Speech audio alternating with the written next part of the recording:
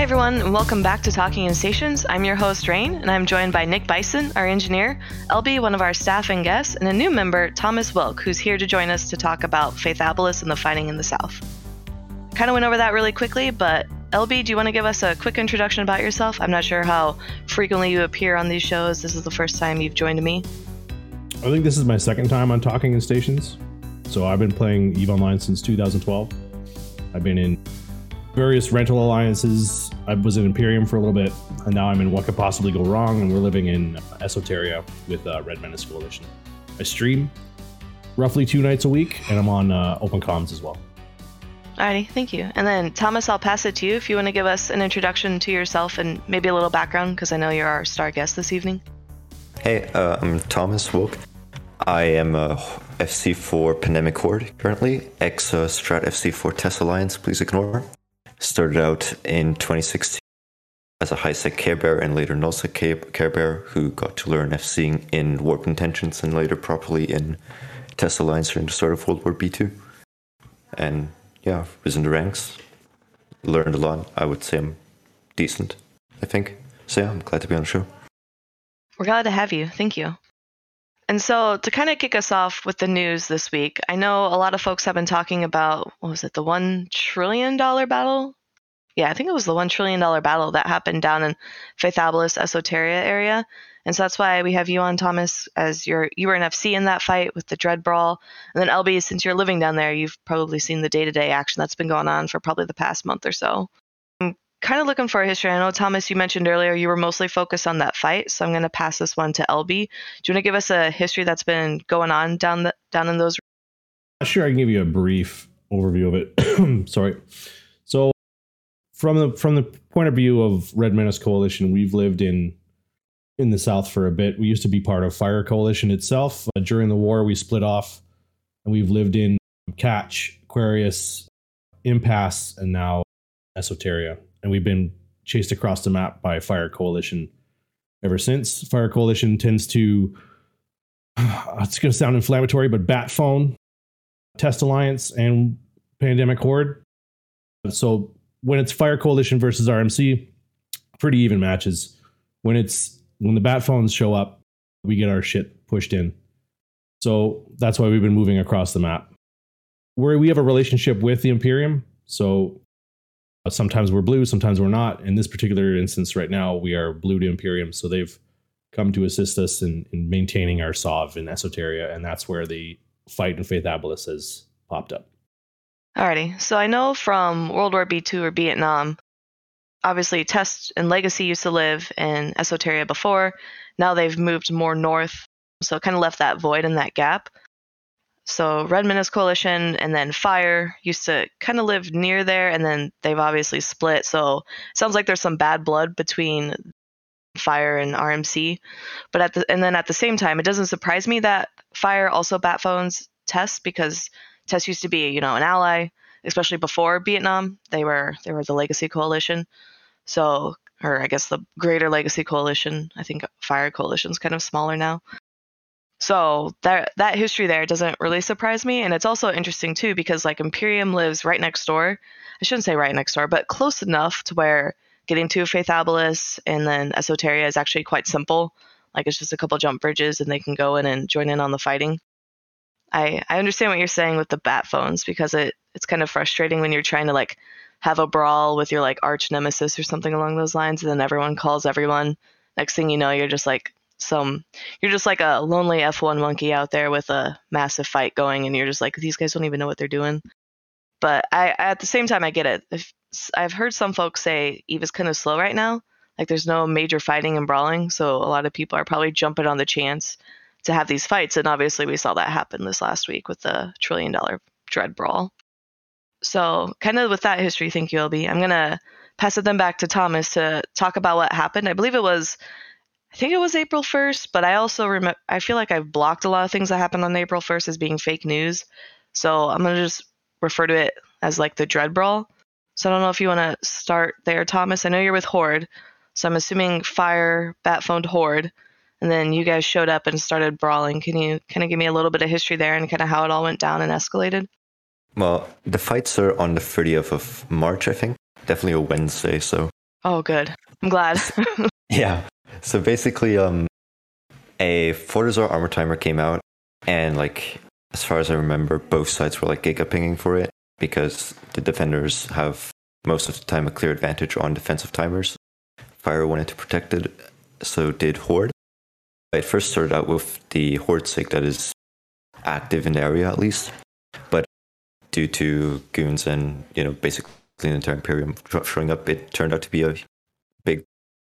Horde sig first started putting caps on the Fortizar, as far as I remember, as well as a few subfleets from Pappy in general. I think it was the Imperium showed up. They decided to engage, and they dropped basically a jet bomb on the Horde 6 carriers that were deployed there, because when it comes to fort defense, a lot of groups use carriers as well as dreads to defend it. So basically, that's how the dread brawl started, with goons taking the opportunity there to drop on us, basically, on the fort. And so, like, that's basically where it started off, and went absolutely mental with the rage pings from both sides. And I was there coordinating reinforcements and later leading a second fleet of mutants to the battle. Nice. And I'm looking at, I posted the battle report in Twitch chat, but if I'm looking at it right, did this actually last? It says start time 1400, end time 2000. Did it actually last 6 hours? Yeah, it did. Tie-dye was interesting to say the least. So it took long, but like from the point of the dread ball actually happening and to like more subcap fleets joining in, it was like basically a 2-hour dread ball and a dread brawl, and then like 3 hours of subcap brawling after dreads were all dead. And yeah, it was basically Imperium's goal to like ref the armor timer and like achieve the objective, and they paid the price for it. But yeah. So they did actually reinforce the Fortizar, and if I remember correctly, that was the same Fortizar that died yesterday. They reinforced the Fortizar. I think in the same system, there was another Fortizar that came out 20 minutes after the brawl ended, but Imperium went home. So there were 2 Fortizars in system. Later, though, I think Imperium anchored another Fortizar in system because they took control of the iHub recently. And there were also giga pings for it. I think that was on April 1st, though. So I think you might be referring to that earlier. And yeah, no fight ensued. Like, Imperium expected us to do the same, basically feed over the Fortizar that they did, but like reversed in the same system. And then Imperium anchored the Fortizar, and a few days later they killed the fort there. Okay. And so it sounds like you guys are just killing Fortizars or fighting over Fortizars. Is there significance for these Fortizars, or at least in this system? Like, does this system have some significance for staging or anything like that? So if I remember correctly, like before Imperium got foothold on Fervorbolus, that was a very quite important jumping area as well as like Antiplex area. So getting into like the south of Fervorbolus and like into Esoteria. But I think goons went for it, I have for it, so we cannot use Antiplexes, and because I think Imperium's stated goal is to clear Fervorbolus, that taking out forts is their goal. That's basically why they took it. Okay, so they just want to clean out Faithabilis, and you guys are just there defending Fire or any of your friends. Horde is just looking for fights, I think. I think the Sig there is also looking for fights, but I think Fire knows, and I think Horde also knows that Favorbolus is, just a floodplain basically, to put in Mittani's words. But I think both sides are just looking for a lot of fights, and good fights as well.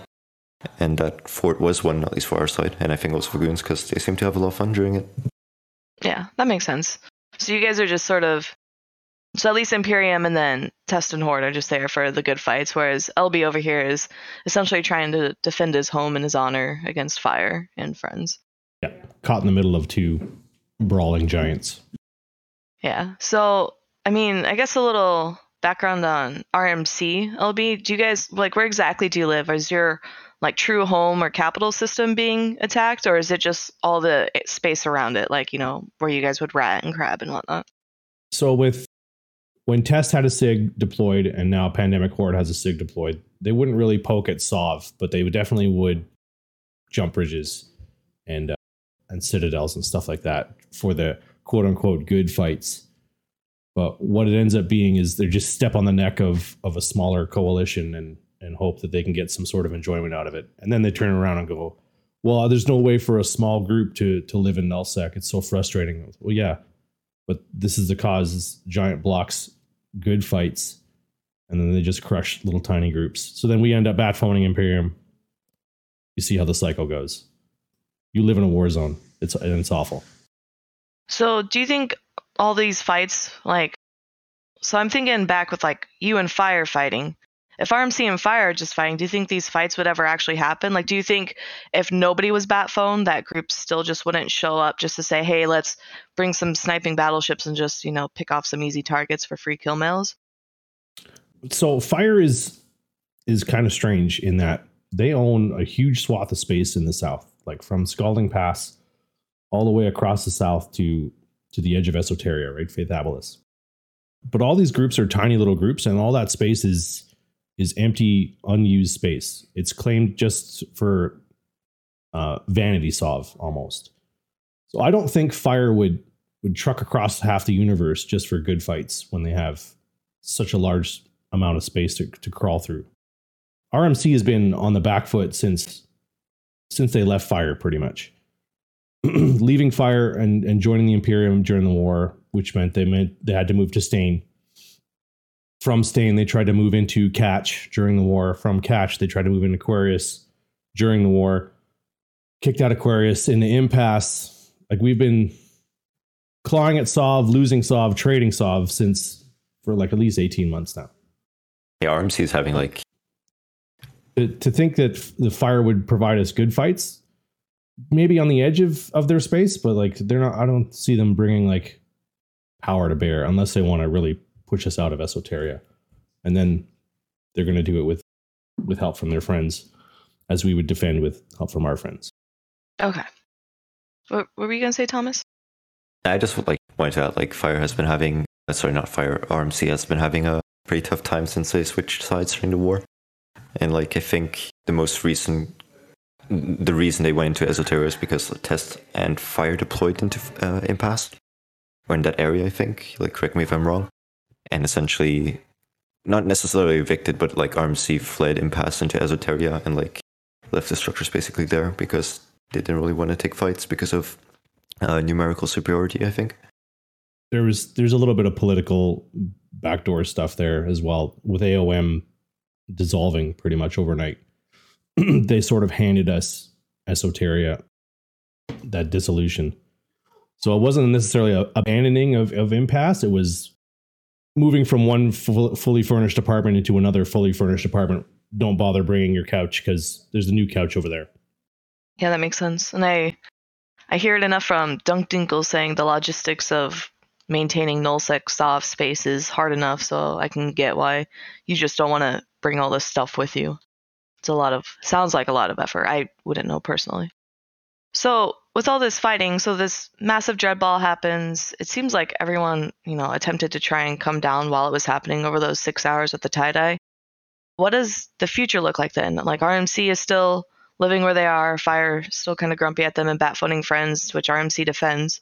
So what does the future look like? Will this continue? Is this going to continue short-term, long-term? Well, I think Imperium is, like they've said, they're going to try to clear out Faith Abilis to try to give RMC a little bit of breathing room. RMC has actually brought on Triumvirate and CVA into the coalition as of Saturday. So we bolstered our numbers a bit there. So we should be able to hold our own a little bit more. If we can get that breathing room out from a clear Faith Abilis, and if Horde goes home and Test goes home, which I doubt, I foresee Imperium resetting us. They had intentions of resetting us in the past. If they reset us and if Fire leaves us alone, it'll just be RMC fighting the Stain Co people, which is tradition. Anybody who lives in Esoteria ends up fighting the Stain people. So people like Ferrata, Fast Kick, Good Sax, those kind of groups. And they're like really talented, really aggressive groups, but they don't come at you in giant blobs. They come at you in tornado fleets and other fun little things like that. So fighting them is actually a good time.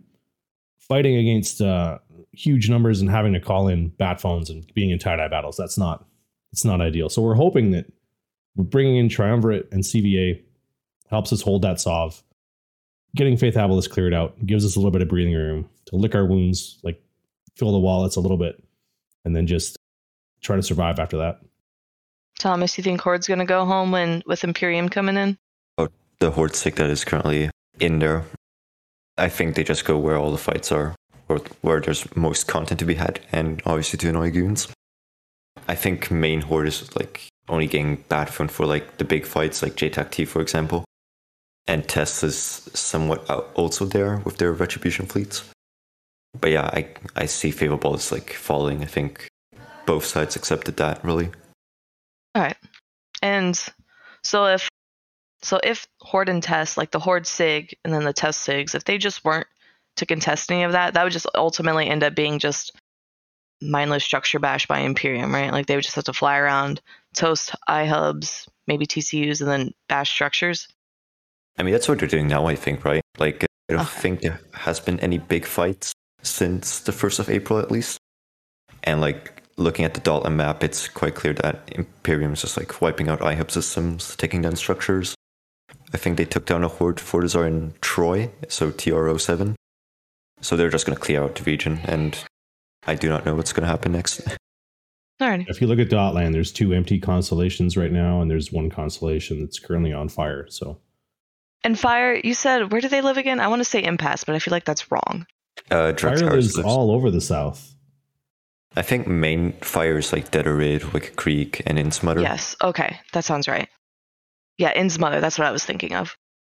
Because I was trying to remember, because I think it was right before Vietnam, and PanFams, like NC.Dot and PL, were fighting in cash against Test and Fire. And those were some really fun fights. And I think that's where we were just like going around and harassing each other. So now it's like all the tides have turned and Test is now with Horde. And as far as I know, PanFam, so I'm in PL. So PL's not, I don't think, has been involved in a lot of this. I'm not sure for what reason, one way or another. No, they haven't. Yeah, but like, I mean, the fights look fun. I remember kind of being jealous when I was reading the news. Everyone was talking about massive dreadball, and I'm stuck in US time zone, so I'm at my day job, not even able to do anything regardless of what side I'm on. I mean, JTAC-T was like definitely fun, but like if you're in the moment, then it's like still a 5-hour brawl basically. So like with that tie-dye, like I like thinking about it, right? But like at the time I had like 2 frames per second, and I was like seeing from that, and I was like, when is this going to be over? When I'm going to stop killing eagles and mutants? Yeah. Was it at least decent tie-dye? Like was stuff responding just slower, or was it actually like really bad tie-dye where things just wouldn't work? I think it was working like alright, but like in comparison to the 1st of April fight with the anchoring Imperium Fortizar, like the node wasn't reinforced. So you can expect the tie-dye that you have on an unreinforced node during, 2,000 people in system. Yeah, it's going to be rough no matter what. Something we didn't hit very hard, and if you don't mind, I'm going to go back to it, is that Trillion ISK in a fight. I don't care who you are, that hurts, man. That is just awesome. Yeah. I said that, and I remember I think somebody in chat kind of poked fun at me, and I was like wondering if my math is right. So if you look at it, so Nick has it pulled up. So Team 1 is the PanFam side, or the Pappy side, whichever you want to call it. So Fire and Friends with Test and Horde. And then Team 2 is Imperium, along with RMC. I think Team 3 is like the random dudes that kind of showed up but aren't on any real side. Maybe they're just there to whore. But like if you look with Team 1 and Team 2, and then the little icon at the top, it says 1.0 trillion ISK lost. And if you look, it's a ton of dreads and hacks, and it looks absolutely like amazing for a fight. At least in my opinion, I don't know. But I think this is like the biggest fight we've seen since the end of the war, which is kind of nice. I feel like the war, at least to me, desensitized me to some of these fights, because it used to be, if it's not 100 billion ISK lost, then who cares? And so now that we're seeing some of these big fights again, like I'm super excited about it. Yeah, it's definitely very cool. But like, I don't think it's going to affect either side. Like, Goonswarm have very deep pockets. Vietnam showed that pretty much. It's just like how much time are they willing to spend grinding in favor of ballers, and, how much they want to dedicate to it. Like, I'm pretty sure they can dedicate a lot to it. And like, that's not going to put a dent into their war chest, but... I mean, no, you're right. But at the same time, like with the way the economy is, like I hear all these economists talking about how, quote, nobody's building caps and all this and that. So when you lose caps, you either have to have, like for this instance, dread caches or carrier caches, or you either dump a ton of resources, being minerals and ISK, into actually rebuilding them. So fights like these are really good to see for, who has that supply or who can like meet the demand of, replacing these. But I at the same time, I don't think either side is going to actually attempt to build caps in this economy. Or maybe I've been lied to about the Economist with how bad it is. I'm like the least informed person about industry. Like industry's not mine really. But like I think since these are two like mega coalitions, right? They have huge caches of like dreads, faxes, whatever. So like it's going to take some time. I don't think anyone's really going to build caps, at least not as like in the quantity like before scarcity. But like it's going to barely make it in, I think. A couple of things we don't know, and the folks have alluded to is like, obviously the different coalitions have some pretty deep pockets and probably some good sized caches. But obviously none of them at the end of the last big war said how close they were or how much it hurt. So that's speculation on our part. And as far as folks building caps now granted, I'm not building them anymore, mainly because I'm in HiSec, but most of the items I've been producing, I'm shipping out to Null, who uses them to build caps. I don't know on what scale, though. All right, yeah.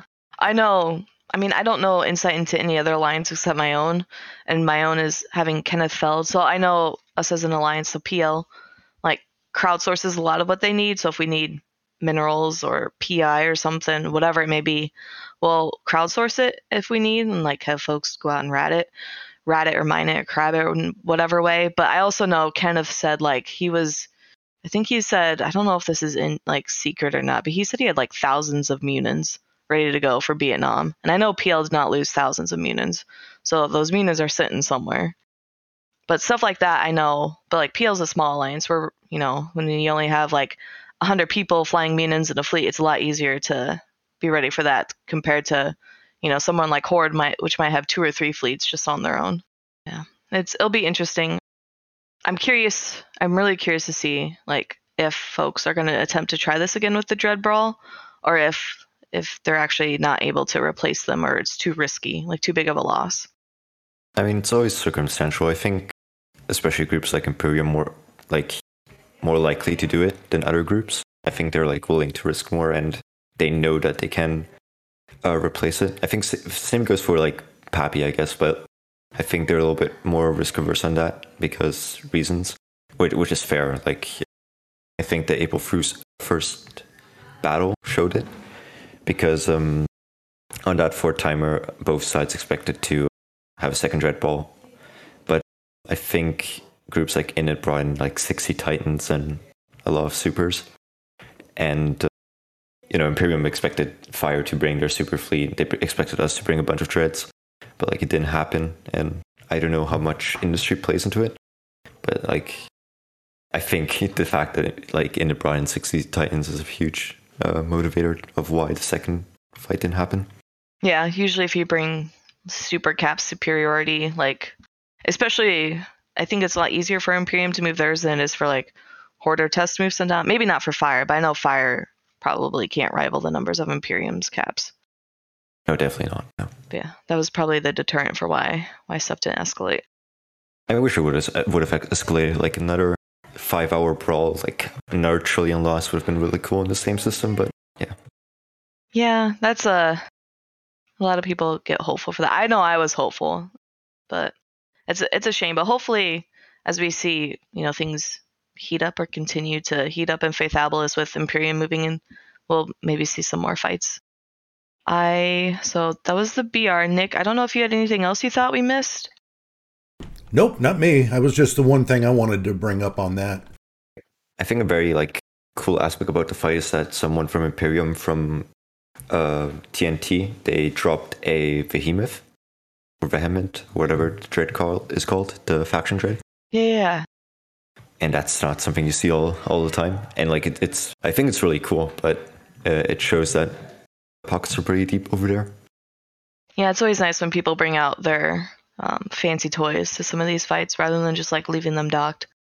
I feel like that's also a good segue. I don't know if we want to segue unless you had anything. I'll say, LB, Thomas, did you guys have anything more you wanted to add or wanted to say about the fights or the situation down in the South? I was going to say, otherwise, that's a pretty good segue. Oh, you linked the BR. Nick, you want to show the Vehement?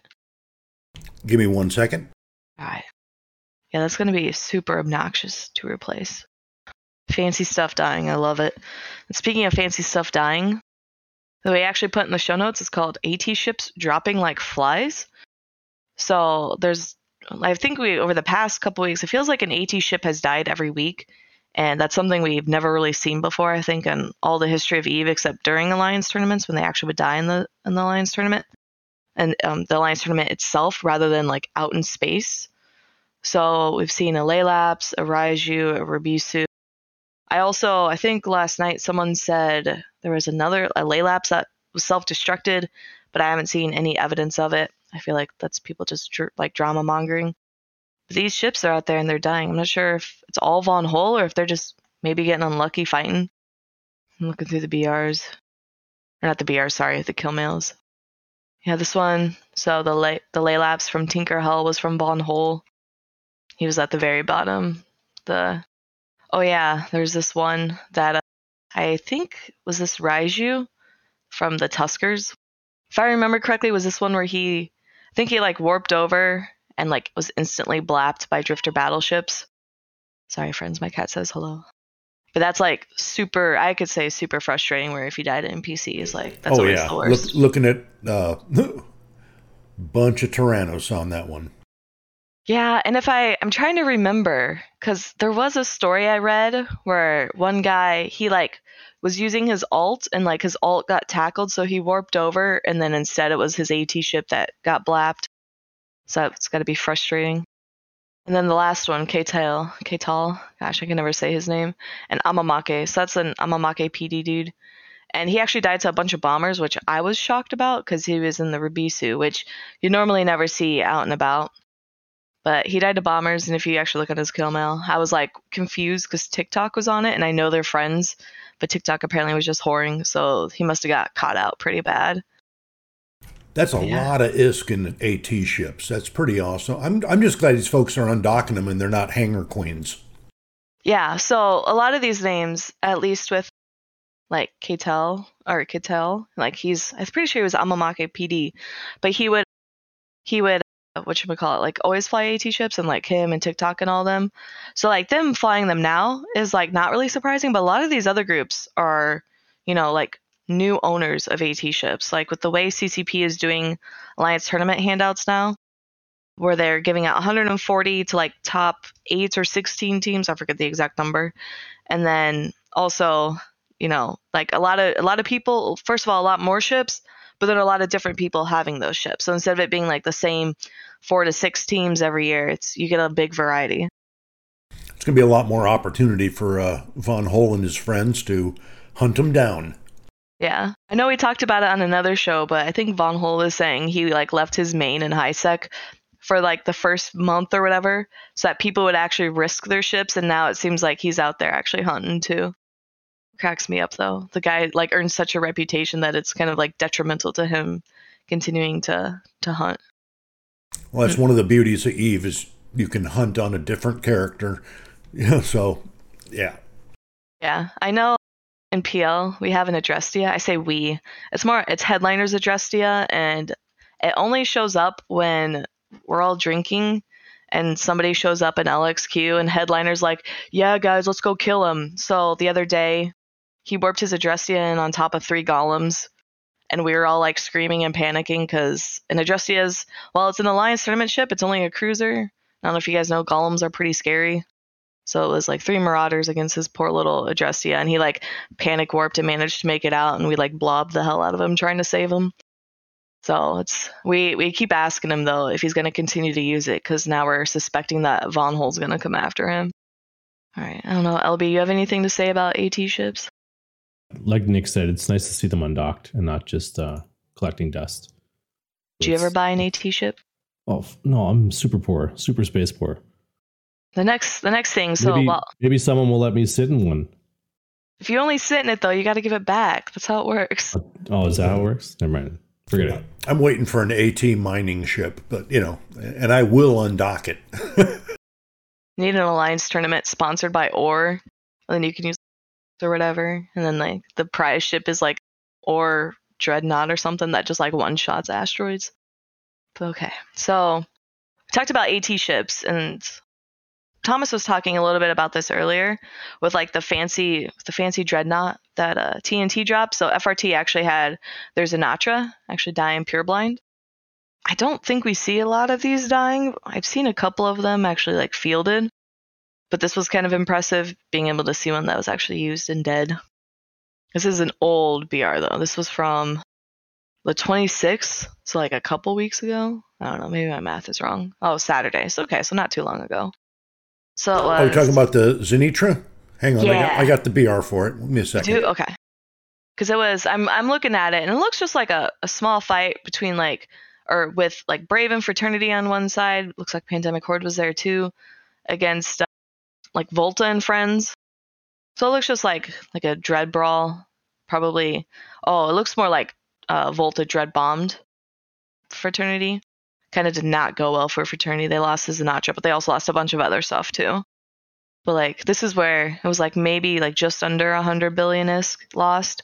So that's like me being super jaded and being like, blah, who cares? But like this is actually really interesting to see. I'm glad folks are, finding these small fights that, can deliver content.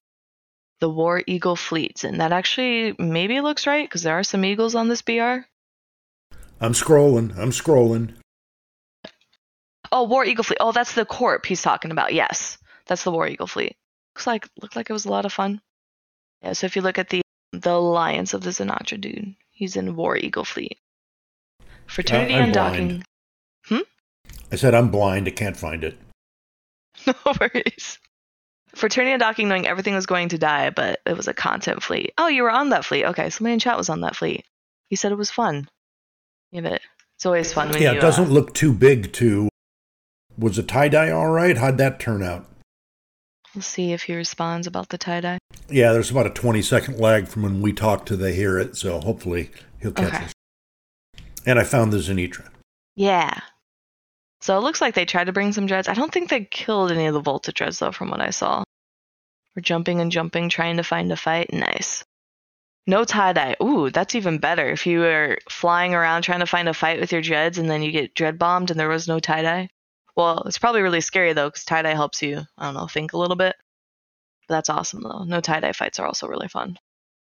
Yeah, it looks like there's only roughly 200, 210 folk in the fight, so that would definitely keep it down to a dull roar. Most cool.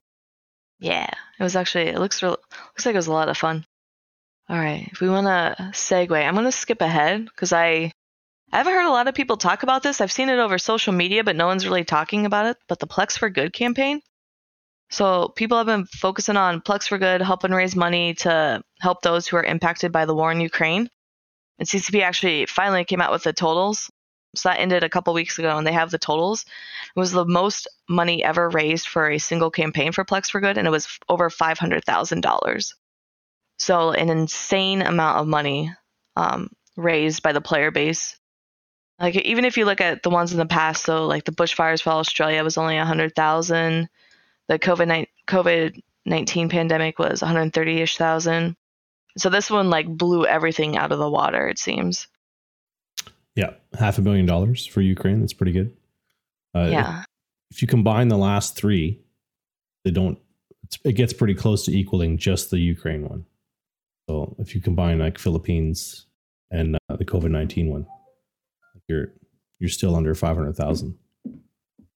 Yeah, it's an insane amount of money, and it's interesting too because they talk about like on this link they'll say still want to donate, and then they list all the campaigns that are not the campaigns, the organizations that are actually actively helping Ukraine where you can give money directly.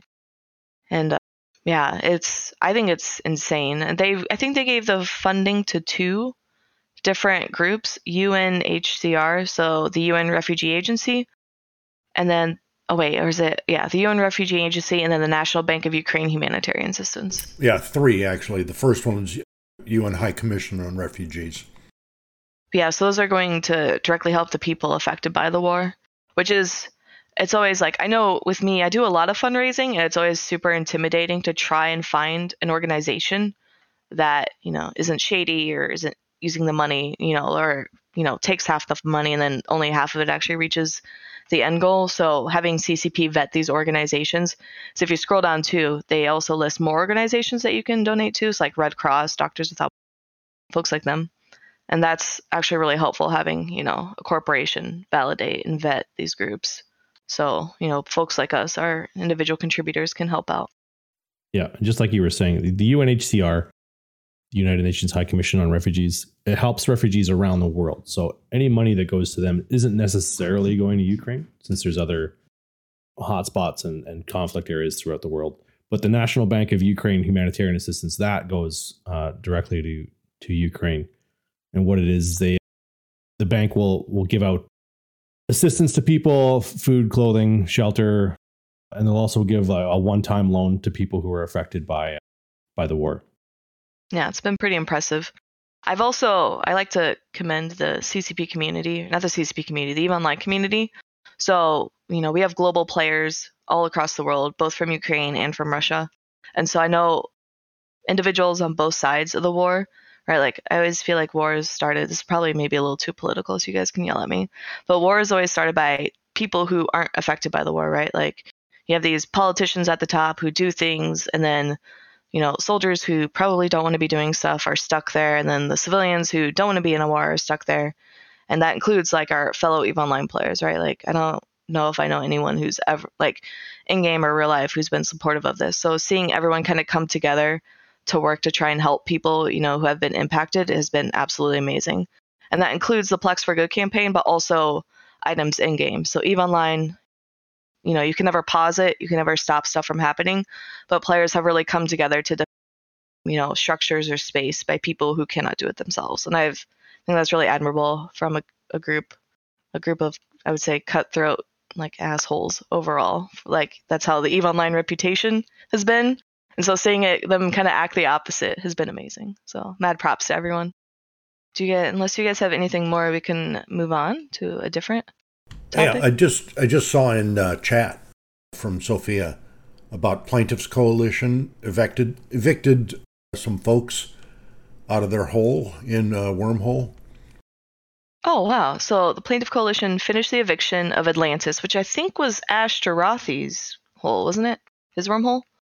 He says, I hauled it all out, sold to a private buyers, dumped a whole lot on HSBB. I don't know what that means. Converted IS to Plex and donated over 10,000 Plex. They have no idea how much that is in dollars, but it felt good to be part of this round of Plex for Good. That's actually super wholesome, where you use your in-game, like... HSBB is high sec buyback. Oh! So they sold it all to high sec buyback, use the IS to buy Plex, donate to that. That's our sponsor. Yeah, so that's one of our sponsors, them and Raid Shadow Legends. But, so no, that's awesome. And NordVPN. NordVPN. But no, that's awesome that you guys were able to do that, Sophia. Taking something like an in-game conflict, especially one that was kind of memey, and then turning it into something good. That's real admirable. All right. So, do we want to segue to the next topic? We can touch on some of this simple stuff. Like, there's like a free outfit set and Explo Frigate skin on the Epic Store, which I don't know anyone who uses the Epic Store, I'm not going to lie. Yeah, I tried to cash in on that, but I don't know how, I guess. I think you have to like link your EVE Online account to the Epic Store, and I don't know if I want to tell people to do that, because that seems like, like when you do it with Steam, then you can only access it from Steam. Yeah, if you go to the link, hang on a second, I got to pull this up. Clicked on it and it said no longer available, so maybe it isn't, but I could also be using it wrong. No, it just shows up as blank unless you sign in. That's effort. So just so you know, I'm not going to do that. Yeah, so I guess if you click the link and sign in, and you can buy, claim the free by April 7th to get stunning skins. And I don't think it's account bound, so if you maybe make a new account, claim it, and then send it to your main or something like that, you could do it. Yeah, that seems like a lot of effort for skins, but I know Asherothi was talking about, I think it was on Open Comms, and they actually look super pretty. You pulled up the new April Fools. Yes, I love this. We're going to talk about April Fools because it was hilariously good. I'm going to throw it out there because everyone doubted me.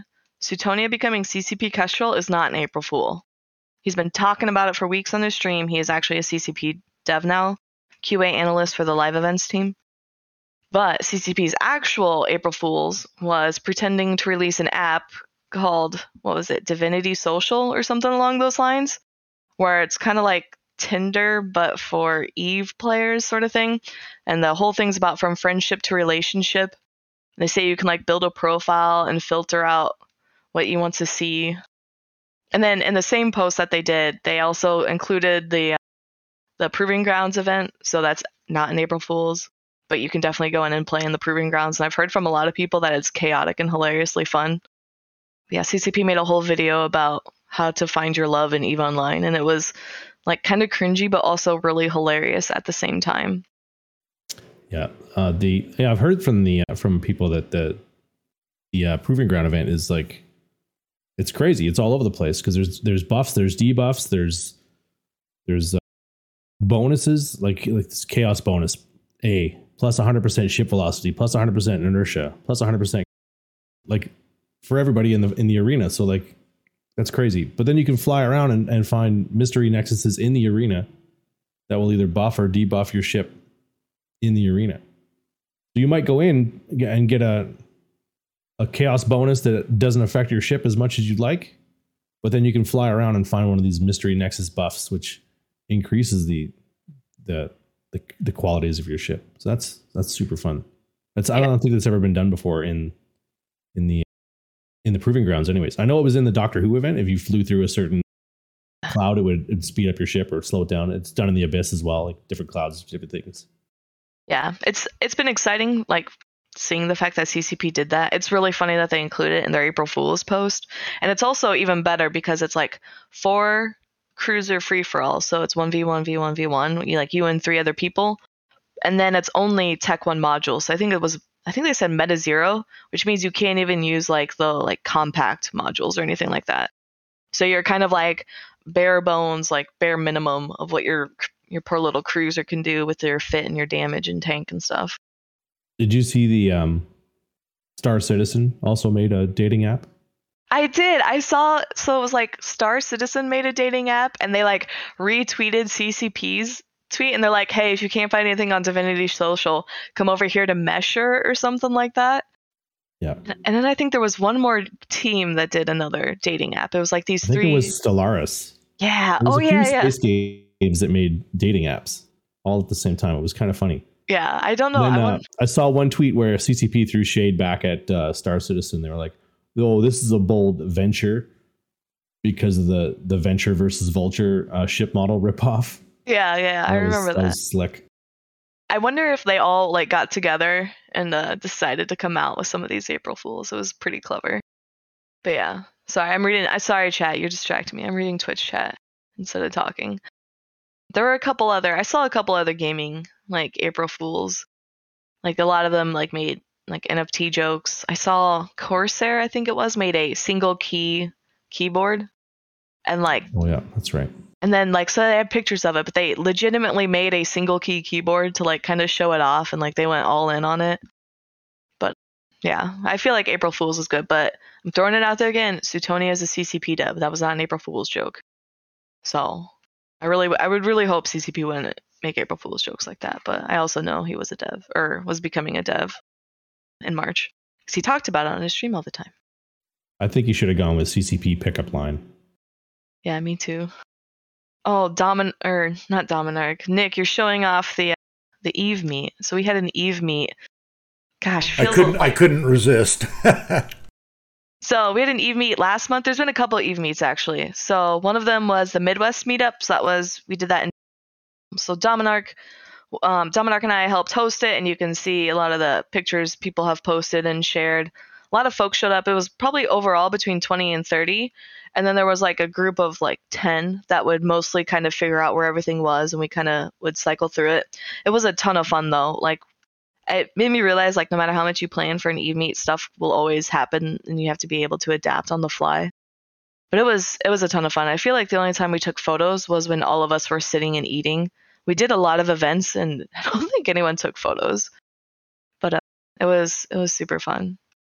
Highly recommend. If you've never hosted an Eve meet, definitely take the plunge and try it. It was worth it.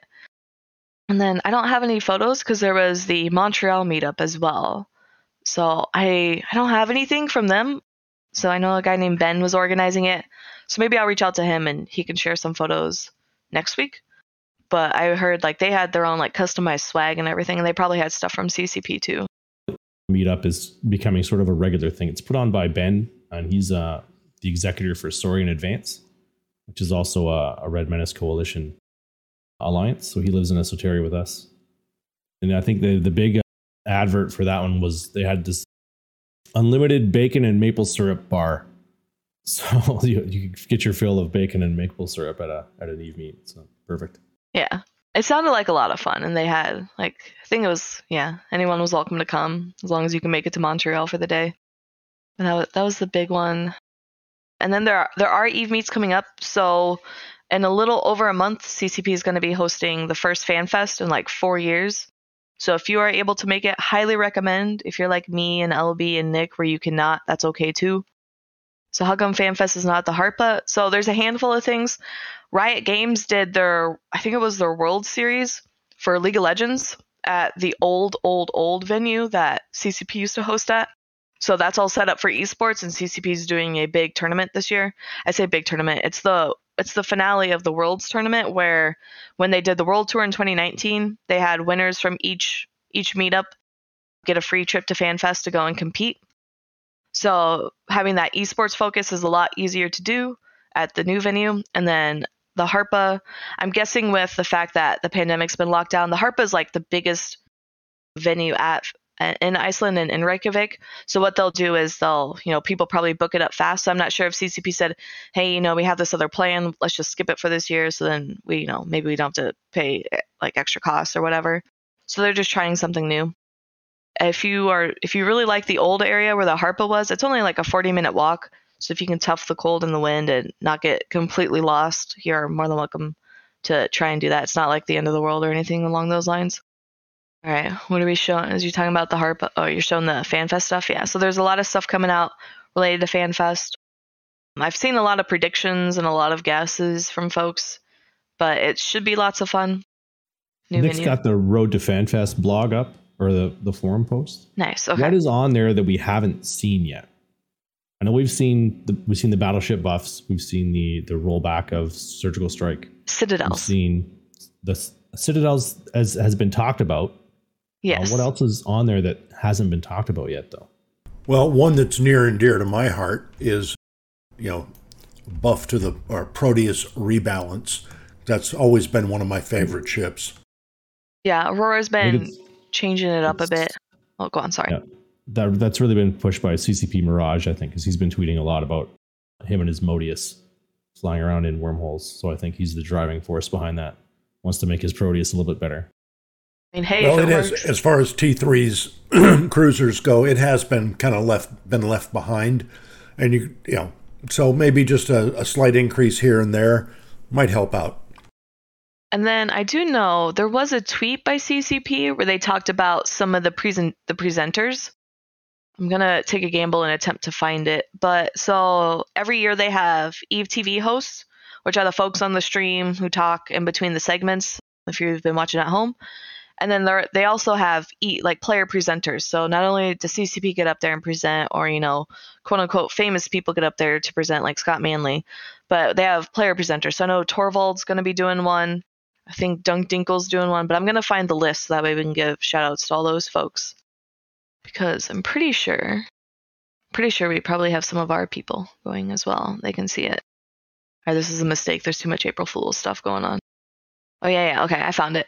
So Dunk Dinkle, Torvald, Mike Azariah, and then Oz, the guy who does the economy stuff, Benjamin Rushing, which I believe is the Eve Montreal dude, and then, I'm going to say his Amram, Kiakt, which, if I remember correctly, is the Fun Incorporated guy, so the MPSI group. So these individuals are at least some of the folks who are doing the player presenters. I don't know who the TV hosts are, and I don't know. It doesn't say what they're talking about. It's just like a tweet kind of showing it. So there you can see the tweet yourselves. Pull it up for you, Nick. No worries. Yeah, I'm awaiting. No worries. And for some reason, they used open comms as the picture, which was both kind of hilarious and jarring at the same time. But eventually they will have a full itinerary of who's doing what when. So then we can actually then talk about it for, things we want to see, things we don't want to see. I'm kidding. We want to see everything. Yeah, so those are some of the individuals. So if you're there and you really want to hear about something that somebody has to talk about, definitely go to those events. I've done player presenting before, and it is intimidating as heck. Being on a stage where half the time you can't see the crowd, so having more people there, I don't know, I feel like that's a comfort, just show support to your fellow players. And then what else have they talked about with FanFest? We haven't talked about the Photon UI, have we? Nope. We have not. So I know CCP announced, I don't know, it's not related to FanFest, but they announced that they're upgrading the UI and they want folks to go out and test it. So you can go on CC and look at it. The Gray Bill, I don't know if you guys know who they are, but they're a blogger, and they've actually had like this neat feature where you can go on the blog and see the before and after with the UI, and you can kind of scroll to see how it looks and see if you like it without trying it on CC. But it's probably good that for once, normally I feel like when CCP makes updates to the UI, they don't actually ask for feedback or listen to feedback. So I'm actually really excited that they're asking and listening to the feedback. I'm super stoked for that. I'm one of those people where I don't like change, so it makes me mad when they change things, and I don't like it. But if you ever play on CC or you ever have free time and you're bored, yeah, there's a new UI. They call it Photon UI, and you can go out on Singularity and give it a shot. I got that graphic up late, so I'm going to go ahead and link that in chat for folks if they want to review it. But I don't know, LB, you haven't tested this at all, have you? No, I've just been looking at other people testing it. Yeah, same here. Asherothi got in on it as well. Yeah, I feel like, I don't know, since I'm so grumpy about changes, I should probably go out and test it to make sure like any of my complaints are at least handed over before they push it on Tranquility. Or maybe, ideally, my perfect scenario is they give you the option, like the map. You can use the old map or you can use the new map. That would be great for the UI as well. Well, just basically, I guess what you're looking at is more options. The same way with some folks really don't like the new skill planner. Ability to toggle some of the features on and off would probably be kind of helpful. Being an older player, I'm having a hell of a time with that new skill planner, and it's not that hard. I just don't get it. Yeah, it's always super frustrating trying to figure something out and then realizing like the text doesn't get bigger or smaller, or the borders don't change, or I remember I'm still grumpy about skill plan changes from back when I first started in 2014. I loved like the list, and then they kind of took away being able to see like a holistic list, and I'm like still grumpy about it. I'm going through Graybill's blog post, and it looks like a couple of the major complaints are that title boxes for windows, so like let's say your drone window, they're much bigger than the old UI. And in a game where like you want to have as much information on the screen as possible while conserving space, having a giant title box for like your drone window is probably not ideal. Yeah, I mean, so Nick's showing it too for those, and like some of them he allows you to scroll back and forth so you can see, but yeah. I know, like, if you're not in like a 4K monitor, all the screen space you can get, just to not only see what's in the info in the boxes, but also so you can see what's actually happening out in space. Yeah, and quite a few of us don't have a 4K monitor, that's for sure. So I'm stretched across 327s that can barely make it happen. Yeah, I know with me it's the same. I always want to make like my drone windows smaller and then my watch list smaller, and like they're stuck at a certain length, so it becomes super difficult. That's it. If you haven't gone there, the Graybill's write-up is really well done. Definitely give it a look. I'll post it again for those in chat. With local, you can squish it down to just be a list and not actually see any of the local chat, which is ideal for Jita. There's a couple of systems like that, but yeah, Jita was obviously the biggest one. And that might also help when you start getting into the higher player count battles where you just really don't want local. Yeah. If you're flying in Jita, or if you're flying against a test fleet, you don't want local to be seen. Yep. I know for us, like, it was always weird as a new player because, like, people would tell me you have to have local open, and then I would go to Jita and they'd be like, no, not in Jita. And then even in these big fights, I remember there's been a few fleets I've been on where you have these like over 1,000 people fights, and we'll just link every alliance that's not ours, and then you can right click block, and therefore you don't have to see local spam. And then at the end of the fight, you right click unblock, so then that way, people could message you or whatever.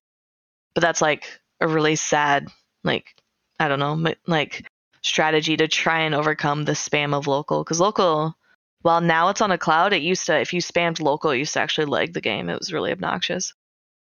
Yeah, I'm kind of the Gray Bill right up there. It kind of sucked me in. It's really got some great points. Gray Bill's pretty good. He blogs quite often, or they.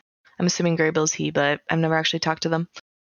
But I think they've been blogging for like years. I feel like ever since I started, they've always had some pretty articulate and pointed blogs. All right, what do you got next, lady?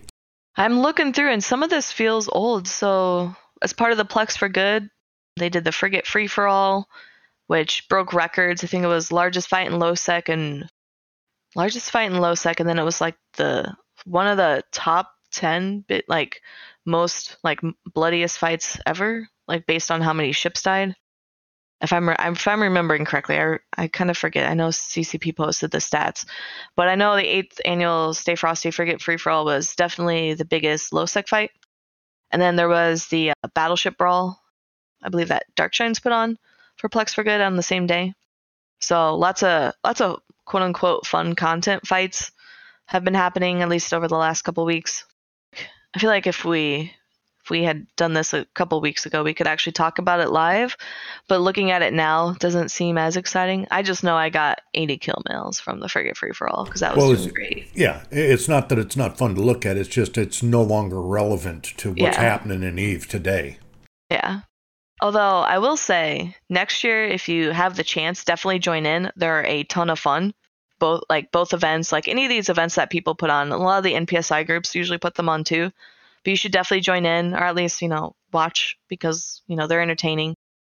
Some of the other stuff that's happened, I know there's EVE Mogul is shutting down, but I don't know if we want to talk about that without Dronica here. It was a long time running project, and then they're going to shut down the database. That's what Dronica posted on their Discord. I believe it's based on a light reading. It looks like it's probably just due to real life. It sounds like the project has been running for the longest time, and then they're finally trying to close it down to focus on IRL. Yes, there's Dronica's post. I don't have much more to contribute than that. I know of Dronica from when I first started the game, and then I've heard of EVE Mogul, but otherwise not much more than that. Is that the same guy who was doing the 5v5 tournament? Oh, that's Geronix. Right. But yeah. So many names. Yeah. So yeah, that's kind of where I'm at. Where I know of EVE Mogul. I don't really know what it is. I don't know if it's just a third-party tool, or I know they've had structures in places, probably for building or selling things. But we can, if we want. I know they said July 1st, so we can wait and see if we can get someone to come talk about it.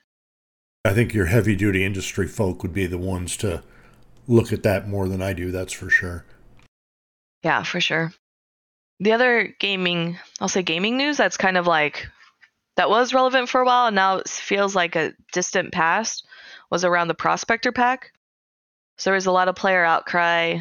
A bunch of people wrote some words, and then Redline led the charge with LB actually doing the EVE Blackout.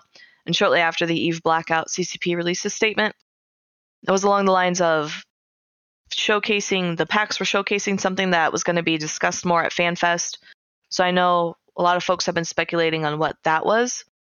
But for now, the packs have been removed. So if you are going to FanFest or you do care passionately about CCP's monetization scheme, definitely get your words together constructively, share that with CCP when the time comes to announce whatever plan that may or may not be.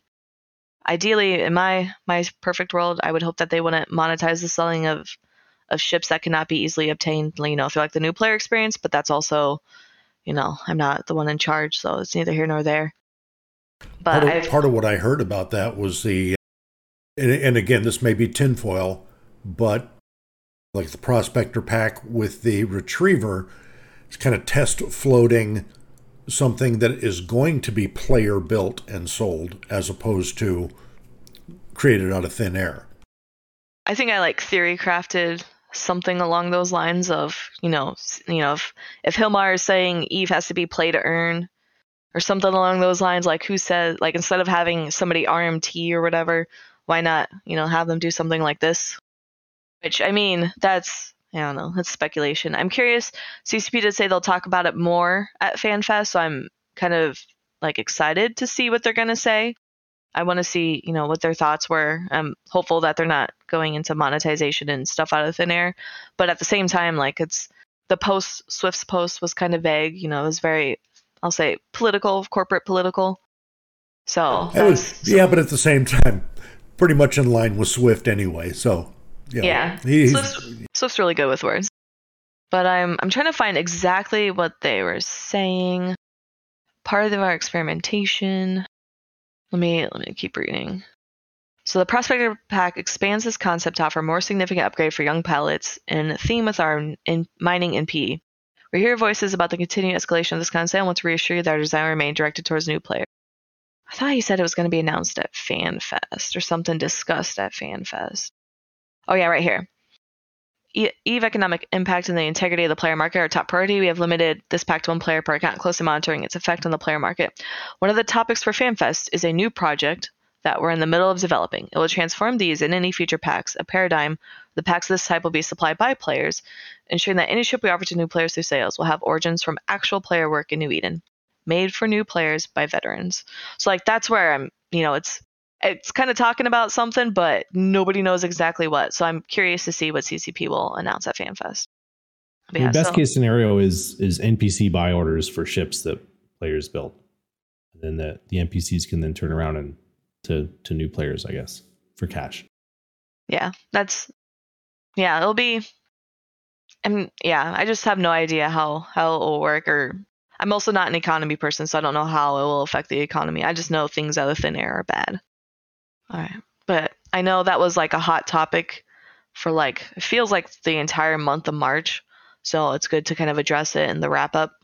So we still have yet another month towards FanFest, which we'll ideally hear more. Maybe they'll scrap the project. Who the heck knows?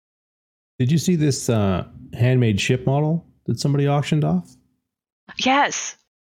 I had no idea someone was doing that, but it looks amazing.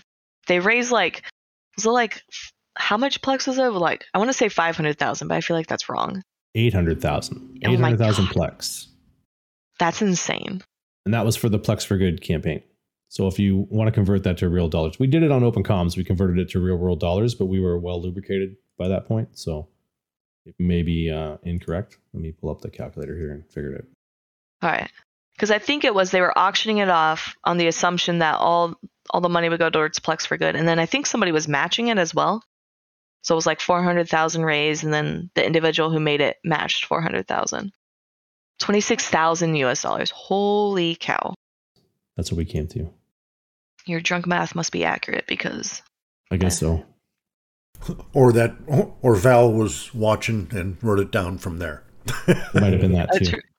I just did it on my calculator and it came with the same thing, $26,000. But this isn't a 3D printed ship. So everybody's saying, oh, just 3D print a fucking Orthrus and throw it out there. This is a handmade, hand modeled, 100% from scratch, hand designed ship for 800,000 Plex, which is, first of all, amazing that this person would create this ship. And second of all, amazing that 800,000 Plex was thrown at it.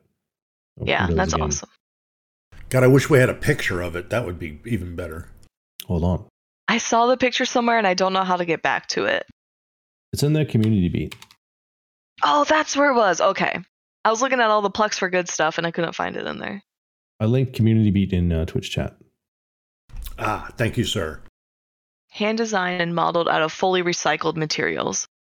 Cardboard rolls from the inside of toilet paper.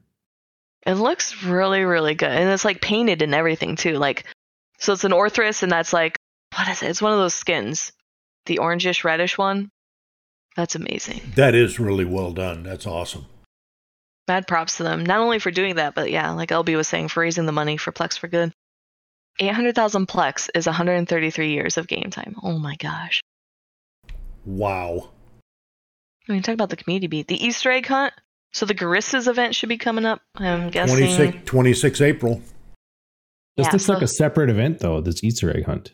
So that one's a player run one where I think they drop cans and stuff to try and give out prizes. But then there's also the Garistas event, which is a live event. So that's Fozzie's team. So Easter is not this weekend, not the upcoming weekend, but the 16th, 17th weekend. So I'm guessing the live event will come out soon. And if there is no live event, then this one will still happen. This Easter egg hunt. So yeah, there's a YouTube video, there's a Discord link. So that's kind of where you just fly around and try to pick up stuff or get prizes. So definitely recommend checking that out. Like I was saying earlier, when there's these events that are happening in EVE, you should at least try to see if you can partake because they always seem fun as heck. I think we're slowly catching up on a lot of this news. Actually, I think we've caught up on everything. There's the February MER, but I don't want to talk about that without someone who's more economically in tune with things. Because otherwise I'm just going to say, ooh, look, pretty graph. Yeah. I mean, unless you guys want to hear me say that for 5 minutes, I can do it. No, let's not. As much as enjoyable as that is, unless your cat was helping. Yeah, if my cat was here. We got to give the people what they want, Nick. If they want to hear me say, ooh, pretty graph, we got to do it. Have you been watching Caldari Prime Pony Club's Twitter lately? Yes. So he's the guy that makes custom skins, but he does it really well. On Community Beat, they reference remember the Evergreen freighter ship that got stuck in the Suez Canal? Yeah. Oh, he's got a freighter with an Evergreen skin on it, and it's come off its moorings and it's jammed in the undock lane of this station. It's pretty. It's funny. In the Community Beat though, right? Can you scroll, Nick? Yeah. I'm looking. That's so clever. I love it. That is hysterical. I love it. That is great. So Caldari Prime Pony Club is also, I call him Timbre because that's how he is on the Even T stuff. Yeah. But he also used to be CSM. So I feel like he needs to get hired by CCP to do all of this. And then when inevitably he breaks some DMCA law, they can just like terminate him. I'm kidding. That would be bad. But he would be great for like the art team to try and get some of these ideas into practice, or, being that collaborator with the players for custom skins or something like that. That's just hysterical. A partner spotlight with the sofa. Yep, and that's from Skies. I forgot. Clear Skies. Clear Skies. Thank you. Good Lord, lost my mind. And I guess he's working on potentially a new one. So. Yeah, I think there's going to be. I don't know if I'm remembering this correctly. I'm thinking of Down the Rabbit Hole.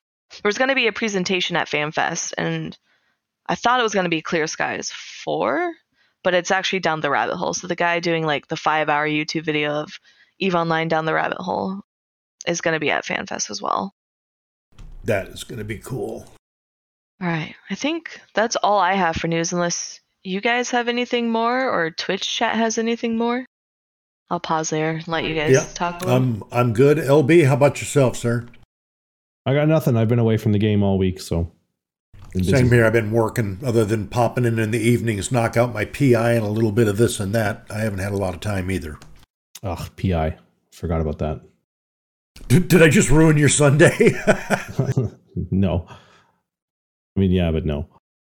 All right. And I want to give a shout out to Thomas Wilk. He left earlier. he kind of got his words in and then left. I told him he was more than welcome to leave. He didn't have to sit and listen to us talk if he didn't really want to. But shout out to him for coming on and talking about the Dread Brawl in the South, as well as the shenanigans that have been going on from the Fire Horde test side. And then thank you, LB, for coming on and speaking about RMC. I appreciate your contributions. Sure. Thank you for having me. Yeah, your suffering of being chased around for 18 months has greatly contributed to the content of the stream. We are oppressed. I couldn't keep a poker face anyway. So thank you, Nick, for engineering. Thank you to everyone in chat. I appreciate you. Thanks for coming out and talking and distracted. So I'm Rain. I've been your host, joined by LB and Nick, as you see on screen, and then earlier Thomas. So thank you, everyone. We will see you next week, and have a safe week and fly safe. Fly reckless.